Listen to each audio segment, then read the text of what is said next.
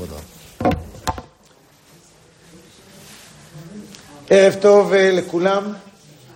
כמובן שהשיעורים יהיו לרפואתם של כל הפצועים, שחרורם של כל החטופים ולעילוי נשמותיהם של קדושי עליון,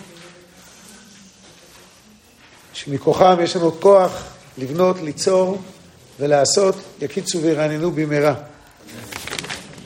השבת פרשת יתרו, אנחנו נמצאים במעבר בין עבדי הזמן לעבדי השם. יצאנו מבית עבדים, עבדי הזמן, והולכים לקראת קבלת התורה. אין לך בן חורין אלא מי שעוסק מחובר לתורה. אז נראה היבט מאוד מאוד מעניין בהכנות לקבלת התורה, ודרך זה נראה איך הדברים בעצם יורדים אלינו, לא רק כעניין בפרשה, אלא בעצם ליום יום, לאורך ימים ושנים. וכך נאמר בקטע הראשון: בחודש השלישי לצאת בני ישראל מארץ מצרים, ביום הזה באו מדבר סיני, וייסעו מרפידים, ויבואו מדבר סיני, ויחנו במדבר, ויחן שם ישראל נגד ההר. התורה מתארת לנו את הגעתנו למדבר סיני. רק נדמיין לעצמנו, מיליונים הולכים מרפידים למדבר סיני, זה מהלך. כותב על כך רש"י בקטע השני: בחודש השלישי לצאת בני ישראל מארץ מצרים, ביום הזה באו מדבר סיני, בראש חודש, ראש חודש סיוון. לא היה צריך לכתוב אלא ביום ההוא. מה זה ביום הזה? הרי מתארים פה דבר שהיה. עונים חז"ל, מביא רש"י, שיהיו דברי תורה חדשים עליך כאילו היום ניתנו. צריך תמיד להרגיש שדברי תורה חדשים עלינו כראש חודש סיוון, היום שהגענו למדבר סיני. ודברי רש"י בשם חז"ל מאוד לא מובנים. מדוע? כי הגמרא בשבת בדף פזן בקטע השלישי מלמדת אותנו מה בדיוק היה מהרגע שהגענו לקבלת התורה עד שקיבלנו את התורה, מהרגע שהגענו למדבר סיני עד קבלת התורה. וכך נאמר בקטע השלישי: רבנן סברי ביטרי בשבתא, זאת אומרת יום שני, עקבא ירחא, היה ראש חודש סיוון. ביטרי בשבתא, ביום שני, לא אמר לי ולא מידי. בורא עולם לא אמר לנו כלום. היה יום של התארגנות, משום חולשה דיורך. אדם נוסע במדבר, עובר הרבה תינוקות, ילדים גדולים, זה מהלך. בונים את האוהלים, מסדרים את הדברים, צריך לנוח קצת. זה מה שהיה בראש חודש סיוון. מה קרה ביום שלישי? בבית בסיוון. בית להטה אמר לי, אתם תהיו ממלכת כהנים וגוי קדוש. הכינו אותנו להבין שאנחנו עם ישראל, העם הנבחר. וביום רביעי, מה היה? ביום רביעי, ב4 אמר לי, הוא מצוות הגבלה. ביום רביעי, יראו לנו עד איפה מותר לנו להגיע בהר סיני. הרי כתוב מי שנוגע בהר, עם אדם או בהמה, מות יומת, אז יראו לנו איפה הרדליין, איפה הגבולות. אבל מה קרה בהמשך? חמישי, שישי, שבת, עבוד פרישה עם ישראל פרש מנשותיו, כדי להגיע לקבלת התורה בטהרה ובקדושה. הנה לנו בדיוק מה קרה כל יום, מראש חודש סיוון עד שבת, בבוקר קבלת התורה. את התורה קיבלנו בשבת, הידוע. אם כך, מה קרה בראש חודש סיוון? כלום. הגענו, סידרנו את האוהלים, התארגנו, ועל זה אומרים לנו חז"ל, שדברי תורה היו חדשים עלינו כהיום שהגענו למדבר סיני. שאלתנו הראשונה היא, מה הכוונה בדברי חז"ל? שלעולם דברי תורה היו חדשים עלינו כיום שבאנו למדבר סיני. ביום שהגענו לא היה כלום. רק בנינו את האוהלים, נחנו מטלטולי הדרך. אז מה הכוונה בדבריהם של חז"ל? שדברי תורה היו חדשים כמו ראש חודש סיוון. זוהי שאלתנו הראשונה. שאלה שנייה. נאמר במדרש רבה, בפרשה שלנו בקטע רביעי: ומשה עלה אל האלוהים, עדהו דכתיב עלית על המרום שבית השבי. מהו עלית על המרום? נתעלית, נתגששת עם המלאכים של מעלה. שרבנו היה לו סטרגל, מאבק עם המלאכים. הם לא רצו לתת לו את התורה. מי אתה בכלל? אתה בשר ודם, אנחנו מלאכים, תורה זה דבר רוחני. ממשיכים חז"ל ואומרים, עלית על המרום שבית השבי. בנוהג שבעולם, הנכנס למדינה נוטל דבר שאין בני המדינה עליו. אדם בא, יש דבר שכל המדינה רוצה, פתאום מגיע איזה אורח והוא לוקח את זה. זה לא נעים. לוקחים משהו ככה, קונה, לוקח משהו שאף אחד לא חשוב לו כל כך. והנה משה עלה ולקח את מה? לקח את התורה. משה עלה למרום ונטל את התורה שהיו הכל נושאים אליהם עליה. שנאמר, עלית למרום, שבית שבי. ואז דילגתי שורה. באותה שעה ביקשו מלאכי השרת לפגוע במשה. הוא לוקח את התורה. מה עשה הקדוש ברוך הוא? עשה לו הקדוש ברוך הוא קלסטרין של פניו של משה, דומה של אברהם. הפנים של משה נהיו דומים בדיוק לפנים של אברהם. אמר להם הקדוש ברוך הוא, אי אתם מתביישים ממנו? מה, אתם לא מתביישים? לא, זהו שירדתם אצלו ואכלתם בתוך ביתו. הרי הוא הכניס אתכם הביתה. אברהם מכניס הרי את המלאכים הביתה. אני לילדים שלו נותן את התורה, ואתם לא נותנים לו? אתה צודק, סליחה, הקדוש ברוך הוא. זה הילדים שלו, של מי? של אברהם, שהיינו אצלו, תן להם את התורה. אמר הקדוש ברוך הוא למשה, לא ניתנה לך תורה, אלא בזכות אברהם, שנאמר, לקחת מתנות באדם. ואין אדם האמור כאן, אלא אברהם, שנאמר האדם הגדול בענקים. במילים אחרות, אומר הקדוש ברוך הוא למשה רבנו, הזכות שלנו, שקיבלנו את התורה, בגלל הכנסת אורחים שאברהם הכניס אליו הביתה, את המלאכים. לא מבין. הכנסת אורחים זה דבר חשוב, תורה זה גם דבר חשוב. מה הקשר? בגלל שאברהם הכניס אורחים, אנחנו מקבלים תורה. איך הדברים בכלל מתחברים אחד לשני. זוהי שאלתנו, שנייה. שאלה שלישית ואחרונה. יש גמרא במסכת בבא בתרא, בדף ע"ד ע"ה, שהגמרא שם מביאה סיפורים על רבא בר חנא. אף סיפור לא היה כפי שהגמרא מביאה. זה דברים שאי אפשר לתפוס אותם. רואים מיד שזה משל. והמפרשים על הגמרא ודורות אחרי זה, מנסים להבין מה המשלים האלה באים ללמד אותם. איזה משהו סימבולי לומדים מהם. בין היתר נאמר שם כך, בקטע החמישי. אמר רבא בר חנא, זימנה חדה וכאזלינן במדברה. יום אחד הלכתי במדבר, והתלווה באדן ההוא תאיה. והיה לנו מורה דרך ערבי. זה היה איפה? מדבר סיני. אמר לי, תאך מלך הר סיני. אתה רוצה שאני אראה לך את הר סיני? מה אנחנו היינו אומרים, אם מישהו היה בא, אומר לנו, רוצים טיול? לא לאיטליה, לא לספרד, להר סיני. מה היינו אומרים? מה, למה לא? לראות את הר סיני? אמר לו, בסדר. אז לי, הגיע להר סיני, חזאי, דאדרה לי אקרבה וקיימה כי חמירי חברתה. הגיע איתם להר סיני, עם המורה דרך הערבי, והוא ראה שאי אפשר להתקרב להר, כי הר סיני מוקף בעקרבים. עקרבים זה סקורפיונס, כן? סקורפיונס, כן? עקרבים, אמרתי בערך, זה גם טוב. זה יותר טוב מכלום, כן? עקרבים גדולים כחמורים לבנים. ראיתם איך עושים ציור כזה? אני אפילו לא יודע. איך מציירים עקרבים גדולים כחמורים לבנים. זהו. ואז הוא שומע בת קול, שהקדוש ברוך הוא אומר, אוי אוי אוי אוי אוי שנשבעתי. זהו. הוא חזר לבית המדרש, סיפר את זה לחברים שלו. נו, אתה שומע את הקדוש ברוך הוא אומר, אוי אוי אוי שנשבעתי, למה לא אמרת, מופר לך, מופר לך? אתה הרי תלמיד חכם, יכול להפר את השבועה. מה, אני אפר את השבועה לקדוש ברוך הוא? אני מפחד. למה? כי מה אומר הקדוש ברוך הוא? אוי אוי אוי שנשבעתי. מה נשבעתי? מעבור מי נוח על הארץ, שיותר לא יהיה מבול. אם אני מפר לקדוש ברוך הוא את השבועה, מה יהיה? יבוא מבול ונגמר העולם. שתקתי. אמרו לו, לא, מה פתאום, אתה לא מבין את הקדוש ברוך הוא. מה, הוא רוצה להחריב את העולם? יש עוד שבועה שהשם נשבע. שאומרים אותה כל ליל שבת, בקבלת שבת. אשר נשבעתי באפי, אם יבואו נאל מנוחתי. שהשם רוצה שיפירו לו את השבועה, שכזאת גלות ארוכה יש. שכבר לא תיגמר הגלות. חבל שלא הפרת את הנדר.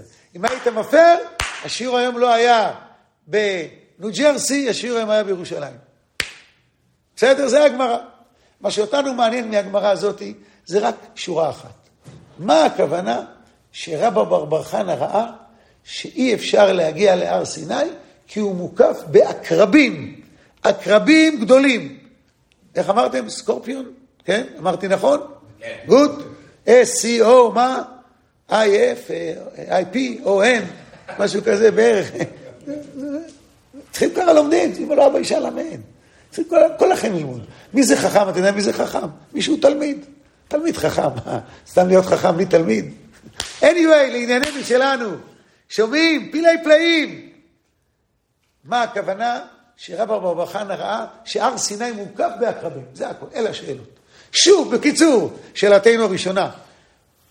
מה הכוונה בדברי חז"ל של עולם דברי תורה יהיו חדשים עלינו כמו ראש חודש סיוון, שהגענו למדבר סיני. בראש חודש סיוון, שהגענו למדבר סיני, לא היה שום דבר חדש. לא קיבלנו תורה, רק סידרנו את האוהלים, התארגנו במחנה, אנחנו עברנו מרפידים למדבר סיני, יום מנוחה. אז מה הכוונה בדברי חז"ל? שאלה שנייה, מהו ההסבר שבזכות הכנסת אורחים שאברהם הכניס מלאכים אליו הביתה, זכינו לתורה. מה הקשר ביניהם? ושאלה שלישית, מה הכוונה שהר סיני מוקף בעקרבים גדולים כחמורים?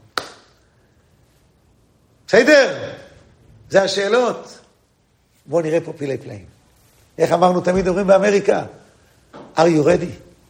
כך אומרים, לא? בואו נראה פה דבר, עולם הבא בעולם הזה. אנחנו יודעים, בתורה, בחז"ל, הרבה פעמים שמדברים על הקרבים, ביחד עם זה גם יש נחשים. למשל, דוגמה שכולם מכירים בקטע השביעי, אצל יוסף בבור, והבור ריק אין בו מים, משמע שנאמר, והבור ריק אין בו, איני יודע שאין בו מים. מה תלמוד לומר אין בו מים? מים אין בו, אבל, כדי לעשות קו, נחשים והקרבים יש בו. מוכר לכולם. הנביא אומר שהמדבר זה ארץ, נחש ועקרב. מה יש במדברים? נחשים ועקרבים. יש עוד דוגמה להלכה. נאמר למעלה בקטע השמיני. אין עומדים להתפלל עליהם מתוך כובד ראש. חסידים הראשונים היו שוהים שעה אחת ומתפללים שעה, הכוונה היא לא שעה קודם התפילה, היו מגיעים קצת קודם, להתארגל, להגיד את התפילות לפני התפילה, קצת תהילים, להיות מוכנים, כדי שיכוונו ליבם לאביהם שבשמיים. אפילו המלך שואל בשלמה, לא ישיבנו. אפילו נחש, כרוך על עקבו, לא יפסיק. אדם מתפלל תפילת 18, פתאום הוא רואה איזה נחש מסתובב לו ליד הרגליים, בין הרגליים, לא להיבהל. לא להיבהל, הנחש יעשה כמה סיבובים וימשיך. אומרת הגמרא, בקטע התשיעי, נחש, כרוך על עקבו לא יפסוק. אמר רב ששת לא שנו אל הנחש, אבל הקרב פוסק. אומר רש"י בקטע העשירי, אבל הקרב פוסק. ולמה? ונוטלומי, לפי שהקרב מסוכן לעקוץ יותר משנחש מוכן נשך. הקרב הוא מסוכן יותר. הקרב צהוב נותן איזה נשיכה, אדם מת. והוא ישר תוקף. אז נחש לא להיבהל, הקרב פוסק. זה הגמרא. בעלי חיים האלו, הנחש והקרב, הם לא רק בעלי חיים שאנחנו מכירים אותם מהמוזיאון או מהתמונות או מכל מה שראינו, אלא כל אחד מהם זה גם משהו סימבולי. זה מהווה איזה קונספט. זה משהו שמסמל משהו. מה פירוש הדבר? בואו ונראה. נראה דבר נפלא. ואת זה מלמד אותנו הגר"א. הוא כותב את הכל כמובן בקיצור נמרץ. לפני שנראה אותו בפנים, נלמד אותו לאט לאט, ונראה פה באמת דבר נפלא. אנחנו יודעים שבתורה יש לפעמים אותיות גדולות. גם אותיות קטנות. למשל, פסוק שכולם מכירים, נמצא בספר תורה, בתפילין, במזוזה, בסידורים, שמע ישראל השם אלוקינו השם אחד. הנה לפנינו רואים בקטע 11, האות עין במילה שמע היא גדולה, וגם במילה אחד, האות ד' היא גדולה. זה כולם מכירים. יש עוד פסוק, דומה למילה אחד, בקטע ה-12, כי לא תשתחווה לאל אחר. כי השם קנה שמו, אל קנאו. זאת אומרת, יש פה מילה שמאוד מאוד דומה למילה אחד. איזה מילה? אחר. א', ח', ר'. איך אומרים אחד באנגלית? מה תגידו? one? לא. first? לא. למה? כי כשאומרים one, פירוש הדבר יש מה? two. כשאומרים first, פירוש הדבר יש מה? second. אחד, פירוש הדבר שהכל מחובר אליו והכל בא ממנו. והוא אחד ואין שני להמשילו להכבירה. מי זה? הקדוש ברוך הוא.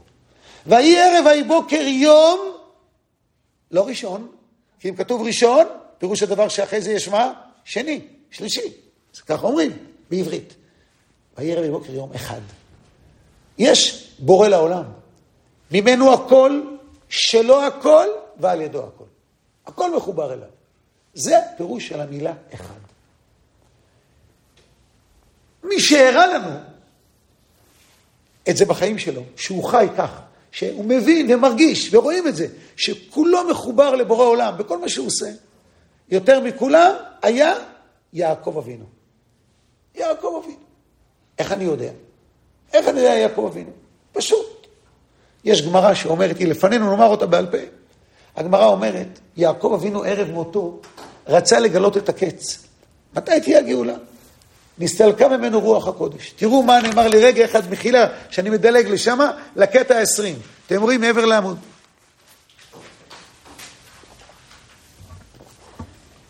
מה נאמר שם?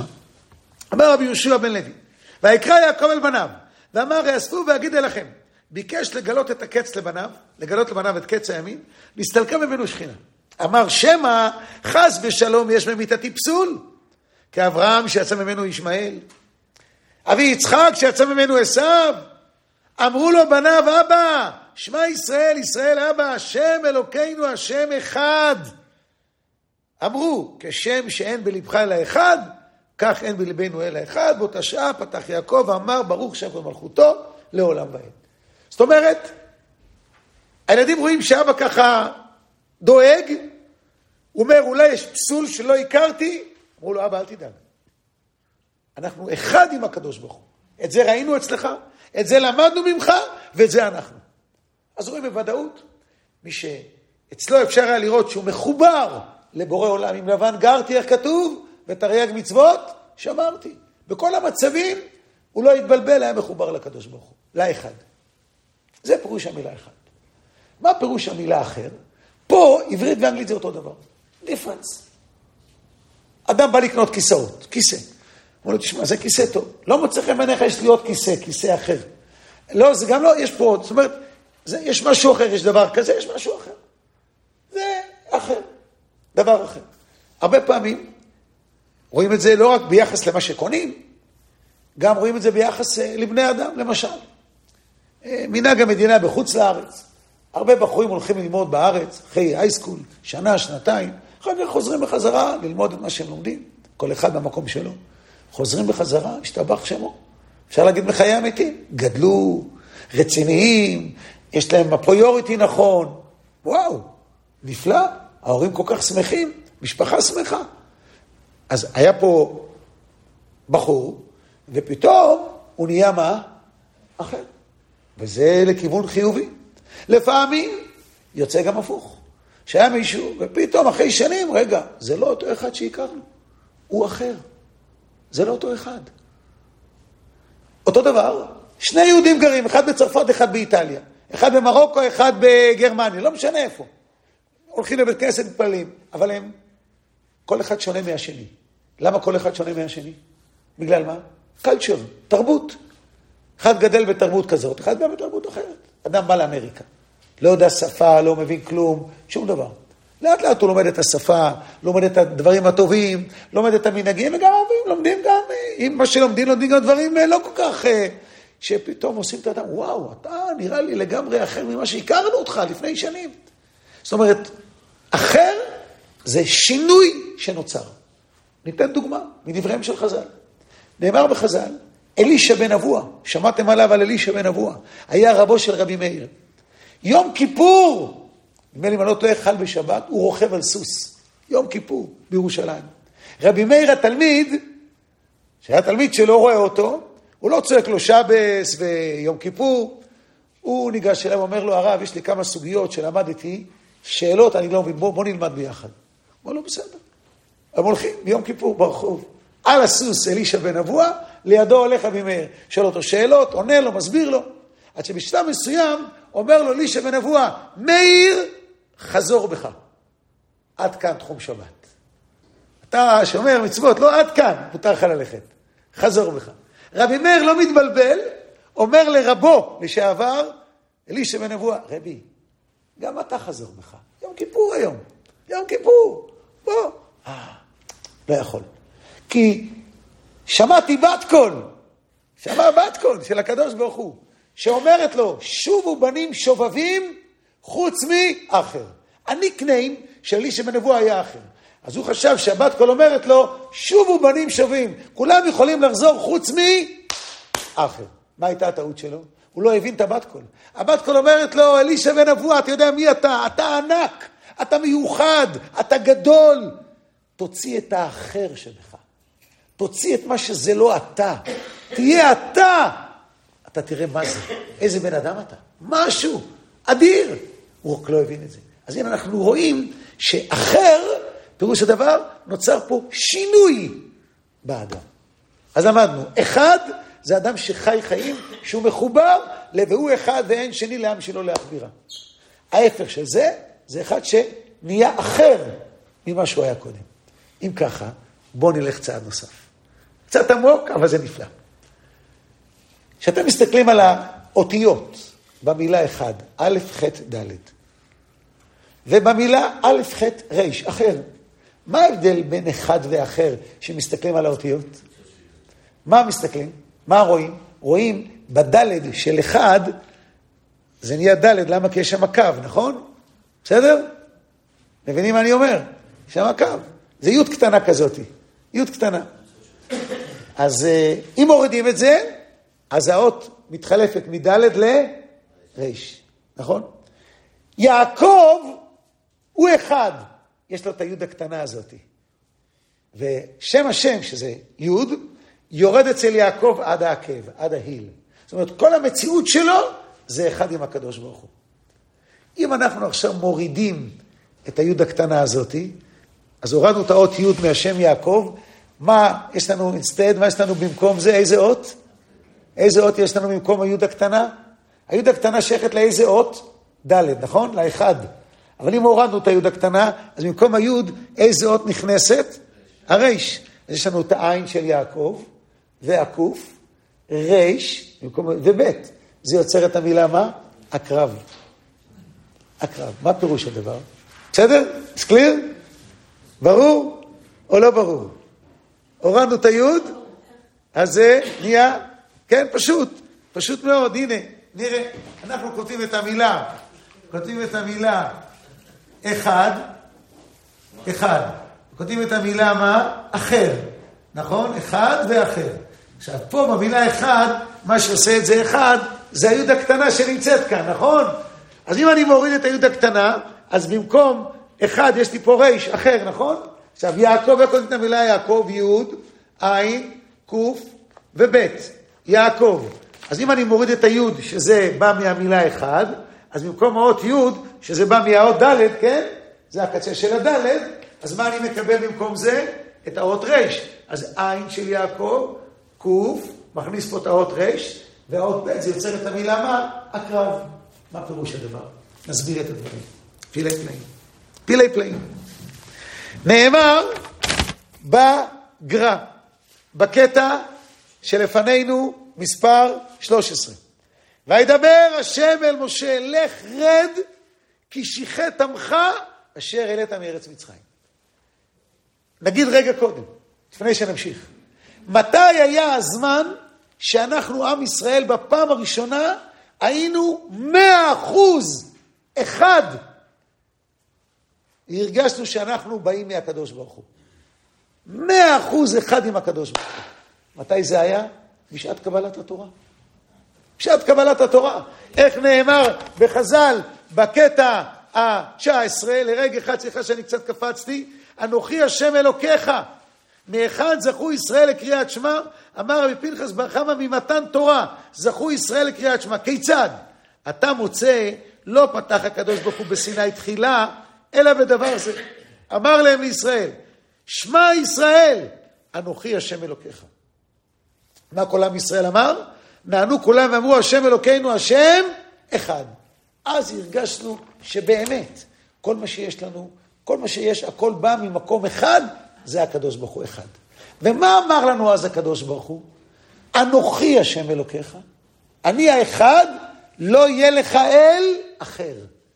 תיזהרו להבדיל תמיד בין האחד, בורא עולם, לבין מה? האחר, שזה לא אמיתי. עכשיו תראו בחזרה בקטע ה-13. אומר הקדוש ברוך הוא למשה, לך רד. אומרים חז"ל, על זה בגמרא ברכות, לך רד מגדולתך. כלום נתתי לך גדולה, כל הגדולה של משה רבנו נהיה כזה גדול בשביל ישראל. ועכשיו ישראל חטאו. אתה למה לי? אז למה שאני אתן לך גדולה? כל הכבוד שאתה מקבל, בגלל עם ישראל, והם חטאו. זה פשט. שמעתי בשם הגר"א מווילנה, שעוד יש לומר כוונה בזה. על פי מדעית המסורה, כוונה היא זה על דרך הרמז. זה לא הפשט. כי האותיות לך רד. איזה אותיות זה במילה רד? ריש ודלת. הן אותיות גדולות בתורה. על פי המסורה. בפסוק לא תשתחווה לאל אחר, כדי לעשות קו, ושמע ישראל השם אלוקינו השם אחד. הוא בא לרמוז. כי אנוכי ולא יהיה לך מפי הגבורה שמענו. וזה כי מחויבים אנו לדעת, לייחד את שמו של הקדוש ברוך הוא, כי הוא השם אחד ואין עוד מלבדו. יש אחד ואין אחר. אין אחר. לא תשתחווה לאל אחר. לכן שתי האותיות, ריש ודלת, היו אותיות גדולות. כדי להזכיר לנו להיות מחוברים לאחד ולא לאחר. ואז אומר הקדוש ברוך הוא למשה, לך רד מגדולתך, לרמוז ששתי האותיות ריש ודלת ירדו מהגדלות שלהם. הם כבר נהיים אותיות רגילות, לפי שהרי כלום נתתי להם גדולה בשביל ישראל. כן? ועכשיו שעשו עגל, ירדו האותיות מגדלותם. אבל אין לך דבר העומד בפני התשובה, כיוון שעשו תשובה, נשארו שתי האותיות גדולות כבתחילה. ואף שפשוטו בא לרמוז על משה רבנו עליו השלום, אבל דרך הרמז יש לומר עוד כוונה בזה. אז מה אומר פה הגר"א? אומר פה הגר"א דבר נפלא. שהקדוש ברוך הוא אומר למשה לך רד על דרך הרמז, על דרך הדרוש, כאילו האותיות הגדולות ריש דלת נהיו קטנות, נהיו רגילות. למה הן היו גדולות? כדי להזכיר לנו כל החיים. להיות מחוברים לאחד ולא למה? ולא לאחר. אבל מכיוון שחטאנו, כאילו צריך לקחת את זה מאיתנו, אבל חזרנו בתשובה אחרי חטא העגל, זה חזר להיות אותיות גדולות.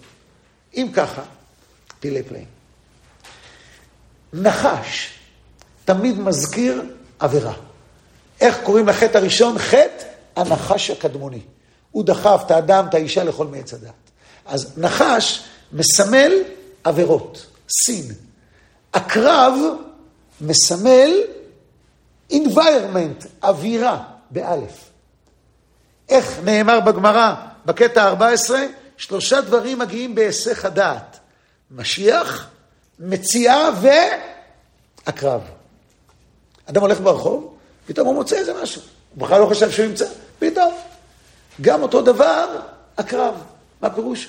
בכלל לא ידענו שיש פה הקרב, פתאום רואים פה זה הקרב. צריך להפסיק מיד. למה? כי ברגע שנניח אני מתחיל להיות אחר, אז מישהו אומר לי, תשמע, מה, אנחנו מכירים אותך אחרת. אז מה התגובה? מה אני אומר? תראה לי איפה כתוב שזה אסור. תראה לי מה שאני עושה, זה לא טוב. אי אפשר להראות לי. אני גם לא יכול להראות לאף אחד אחר. אבל מה זה environment? environment בעצם מחבק את האדם. לאט לאט עוטף אותו, שם אותו במקום אחר. עושה אותו להיות מה? אחר. אחר. אז היה עומד בתפילה, אדם מתפלל, אדם עושה מצוות, וגם עושה עבירות. אומרת הגמרא, לא לפחד מעבירות. אדם עושה עבירה היום, הוא יחזור בתשובה מחר. ואם לא מחר, לאחר זמן. מה כן מסוכן יותר מעבירה, מסין, מעבירה? זה אווירה באלף, environment. כי זה לוקח את האדם למקום לא טוב. אם זה לוקח אותו למקום עוד יותר טוב, אז רואים את ההבדל. כן? אז זה מה שחז"ל מלמדים אותנו. אומר רבא בר חנא, מה שמונע ממני להגיע להר סיני, אני לא יכול להתקרב, זה לא העבירות של עם ישראל. לא העבירות, זה הרות בלק, לא נותן לנו להתקרב להר. מה? האווירה. ה-environment, להיות באווירה הנכונה. כשאדם חי באווירה נכונה, יש לו שכנים טובים, יש לו קהילה נחמדה, יש לו חברים טובים. אז זה נותן ככה שמחה לכולם. זה ככה חבורה אחת, זה ציבור אחד, זה משהו ככה, וואו, זה נפלא. זה נפלא. זה חז"ל מלמדים אותנו. זה רבא בר חנא בא להגיד לנו. ולכן, אם ככה, בואו תראו דוגמה. דוגמה איך אווירה יכולה לשנות את הכל, מרגע לרגע. איך? שלמה המלך, נאמר עליו בקטע ה-15. רואים? הוא בונה את בית המקדש, ותשלם כל המלאכה אשר עשה המלך שלמה, בית השם, ויבא שלמה את קודשי דוד אביו, את הכסף, את הזהב, ואת הכלים נתן באוצרות בית השם. אז מה כתוב? ותשלם כל המלאכה. נאמר על זה בקטע ה-16. ותשלם המלאכה אין כתיב, אלא כל המלאכה. מלאכת 6 ימי בראשית. הבריאה נגמרה, שנאמר כי בו שבת מכל מלאכתו, אשר ברא אלוהים לעשות. לא אשר ברא אלוהים ועשה. עשה אין כתיב כאן, אלא לעשות. עדיין יש מלאכה אחרת, כיוון שבא שלמה ומנה את בית המקדש. אמר הקדוש ברוך הוא עכשיו, שלמה מלאכת שמיים וארץ. לכך נקרא שלמה שהשלים הקדוש ברוך הוא מלאכת 6 ימי בראשית לתוך מעשה ידיו של שלמה. זאת אומרת, בניין המקדש גמר בעצם את כל הבריאה כולה. וואו, איזה זכות. ומה קרה באותו לילה? פעם דיברנו על זה. שלמה מתחתן עם מי? עם בת פרעה. זוכרים? היא התגיירה, אומר הרמב"ם. הכל בסדר. תוך כדי החתונה ירושלים מלאה במיליונים. חנוכת בית המקדש. היא מביאה לחתונה 1,000 אורקסטרה, תזמורות. 1,000 מביאה לחתונה. היו בכל מיני מקומות בירושלים. ובשעה מסוימת שהם החליטו כולם מתחילים את אותו ריקוד, אותו ניגון. ועם ישראל מתחיל לקפוץ ולרקוד. היא אומרת לשלמה, תראה מה זה שמחה. תראה איך הניגון הזה מרים את כולם. את כולם. ואז היא אומרת לו, אתה יודע מאיפה הבאתי את הניגון הזה? אז שהייתי עוד קודם, בחיים הקודמים שלי, שם, בעבודה זרה שהיה לנו, תמיד היינו גומרים שם לעבוד את העבודה זרה, היו משמיעים לנו את הניגון הזה. ואני מאוד אוהבת את הניגון הזה, אז הבאתי אותו. שלמה המלך היה צריך להגיד לה, מה? בית המקדש זה המקום עם האוויר הכי נקי.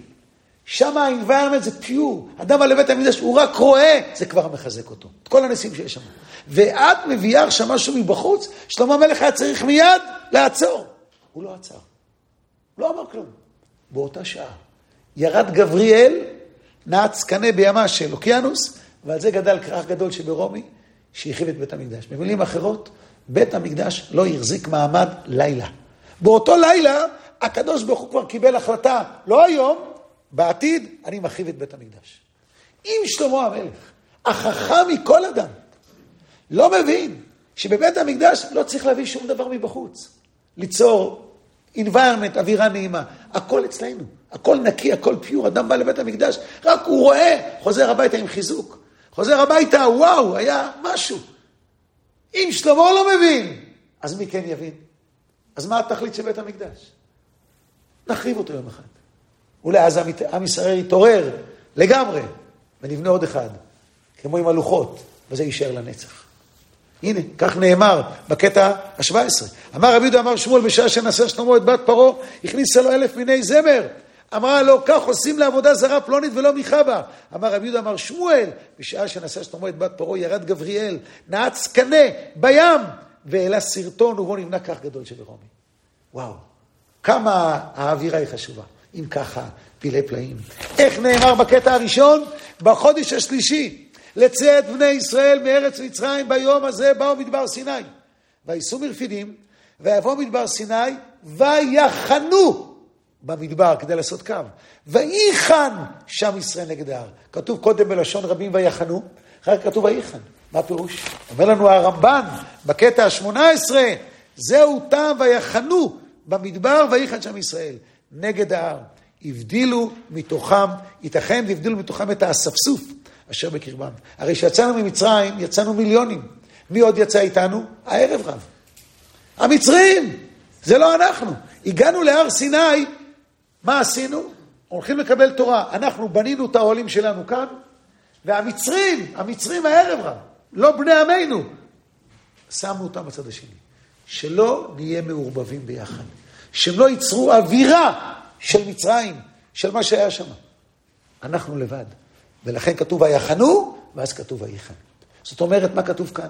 שהמפתח לקבלת התורה לפני המצווה, זה ליצור את האווירה הנכונה.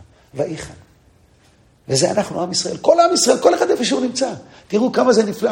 מה ההבדל בין אחד לדלת לאחר? מה ההבדל בין הדלת לריש? מה זה? מה אמרנו? יוד, נכון? קוצות של יוד. איך אומרים האשכנזים ביידיש? הפינטה לעיד. זאת אומרת, היהודי, כל יהודי, יהיה הכי רחוק בעולם. יש לו נקודה יהודית. יש לו את הפיוריטי, יש לו את הנקיות, יש לו את החיבור, יש לו את הכל. רק נוציא קצת את האחר שבנו. נראה, וואו, איך כולנו בני איש אחד אנחנו. איך כולנו בני בניו של אברהם, יצחק ויעקב, בניו של בורא עולם. זה חז"ל מלמדים אותנו. זה היה המפתח להר סיני. לעולם דברי תורה חודשים עליך. כאילו, מה פירוש כאילו היום? זה לא להגיד, אני יודע הרבה, הוא לא יודע כלום, הוא לא מבין שום דבר. לא, לא. הוא יודע לא פחות ממני, אפילו אולי יותר. הוא רק נמצא כרגע שם, הוא אחר. אנחנו נביא אותו להיות איתנו, ביחד. נראה לכל אחד את המעלה שלו. מה הקומפלימנט הכי גדול שנותן לאדם את הכוח שבאים ואומרים לו, ואם זה ילדים או כל אנשים, תשמע, הכוחות שיש לך, שיש לך, שיש לכם, זה משהו. איזה כוחות, איזה פוטנציאל, שאדם בא ואומר, מה, מאמינים בכוחות שלי? אני אראה להם שהם צודקים. אני אראה להם. ואז פתאום האדם מקבל כוחות. זה אנחנו עם ישראל. זה אנחנו רואים. איך עם ישראל פתאום מתעורר. יודעים שלא ידעו לגמור שמע ישראל. מניחים להם תפילין כל יום. יהודים שלא להגיד מה זה ברכה. רוצים ברכה. מברכים. לא יאומן. לא יאומן איזה. מי אנחנו עם ישראל? מי כעמך ישראל? כעמך ישראל. גוי אחד בארץ. אנחנו מובטחים. אתה אחד. בורא עולם. שמך אחד. ומי כעמך ישראל מה? גוי אחד בארץ. גוי אחד בארץ. זה אנחנו. זה אנחנו עם ישראל. זה הכוח שלנו. זה, באים חז"ל מלמדים אותנו. ולכן, אם ככה פילי פלאים. משה רבינו עולה לקבל את התורה. מלאכי אשר ידעו לו, מה אתה עושה פה? אומר לקדוש ברוך הוא למלאכים, תתביישו לכם. אתם לא מכירים אותו? זה אברהם. לילדים שלו אני נותן. בסדר, תן להם. מה קרה? איך הכנסת האורחים של אברהם הביא אותנו לזכות בתורה פשוט? אתם יכולים להסביר לי איך אדם, בשר ודם, יכול להכין אוכל למלאכים? איך מלאך יכול לאכול אוכל של בשר ודם? איך? מלאך הוא דבר רוחני. יש לכם תשובה? הם לא אכלו. אבל יש שיטה שהם כן אכלו. נכון, את צודקת, רש"י מביא שתי שיטות. אם הם כן אכלו, נו, איך מסבירים? פשוט מאוד. פה נעלה למעלה, יש פה בית כנסת, לא? מה יש שם למעלה? ארון קודש, נכון? מה יש בתוך ארון קודש? ספר תורה. מה קורה אם הספר תורה נופל? מה צריכים לעשות? לצום. מה קורה אם הספר תורה נשרף? עושים קריאה. מה קרה? מה קרה? זה כמו חומש. יש חומש על נייר, במכונת הדפסה, ויש על פרשמנט, על קלף. לא, זה לא אותו דבר. איך זה נהיה לא אותו דבר? מי עשה את זה לא אותו דבר? אנחנו. אדם חושב על הפרשמנט, על האור. הוא כותב את זה לשם קדושת ספר תורה. האינק לשם קדושת ספר תורה. האותיות. אז אנחנו יכולים לקחת דבר שבא מבהמה, האור של הבהמה, ולהרים את זה לדבר הכי קדוש שיש לנו. על ידי מה? מחשבה. זהו. לשם מצוות כתיבת ספר תורה, לשם קדושת ספר תורה. אנחנו יכולים לעשות את זה עם ספר תורה. אברהם גם יכל היה לעשות את זה עם האוכל. עשה את ההכנסת אוכל עם האוכל, הצליח להרים את זה, שהוא הפך את זה לאיזשהו משהו שגם מלאך יכול לאכול את זה. אם אנחנו יכולים לאכול אוכל של מלאכים, מה אכלנו במדבר 40 שנה? מן אוכל של מלאכים. נכון? אברהם יכול לעשות בשר ודם אוכל למלאכים. אתם מבינים המלאכים, אומר הקדוש ברוך הוא להם? למי אני נותן תורה? לעם כזה שיכול להיות שכמה שהוא יהיה רחוק, פתאום הוא יכול להיות מאוד קרוב. יכול להרים את עצמו. יכול לקרב את עצמו. מרחוק השם נראה אליי. ואם אדם צריך להגיע רחוק, כדי שהשם יראה אליו, שהוא מבין את הקדוש ברוך הוא איתו. להם אני נותן תורה. אתם מלאכים נמצאים באותו מקום. שם אתם עושים מה שהשם אומר לכם. אין לכם לא למעלה, לא למטה. זה רק אנחנו. ואיך אמרנו פעם, שמשה רבינו עולה ובורא עולם אומר למשה, דבר עם המלאכים, הוא מפחד.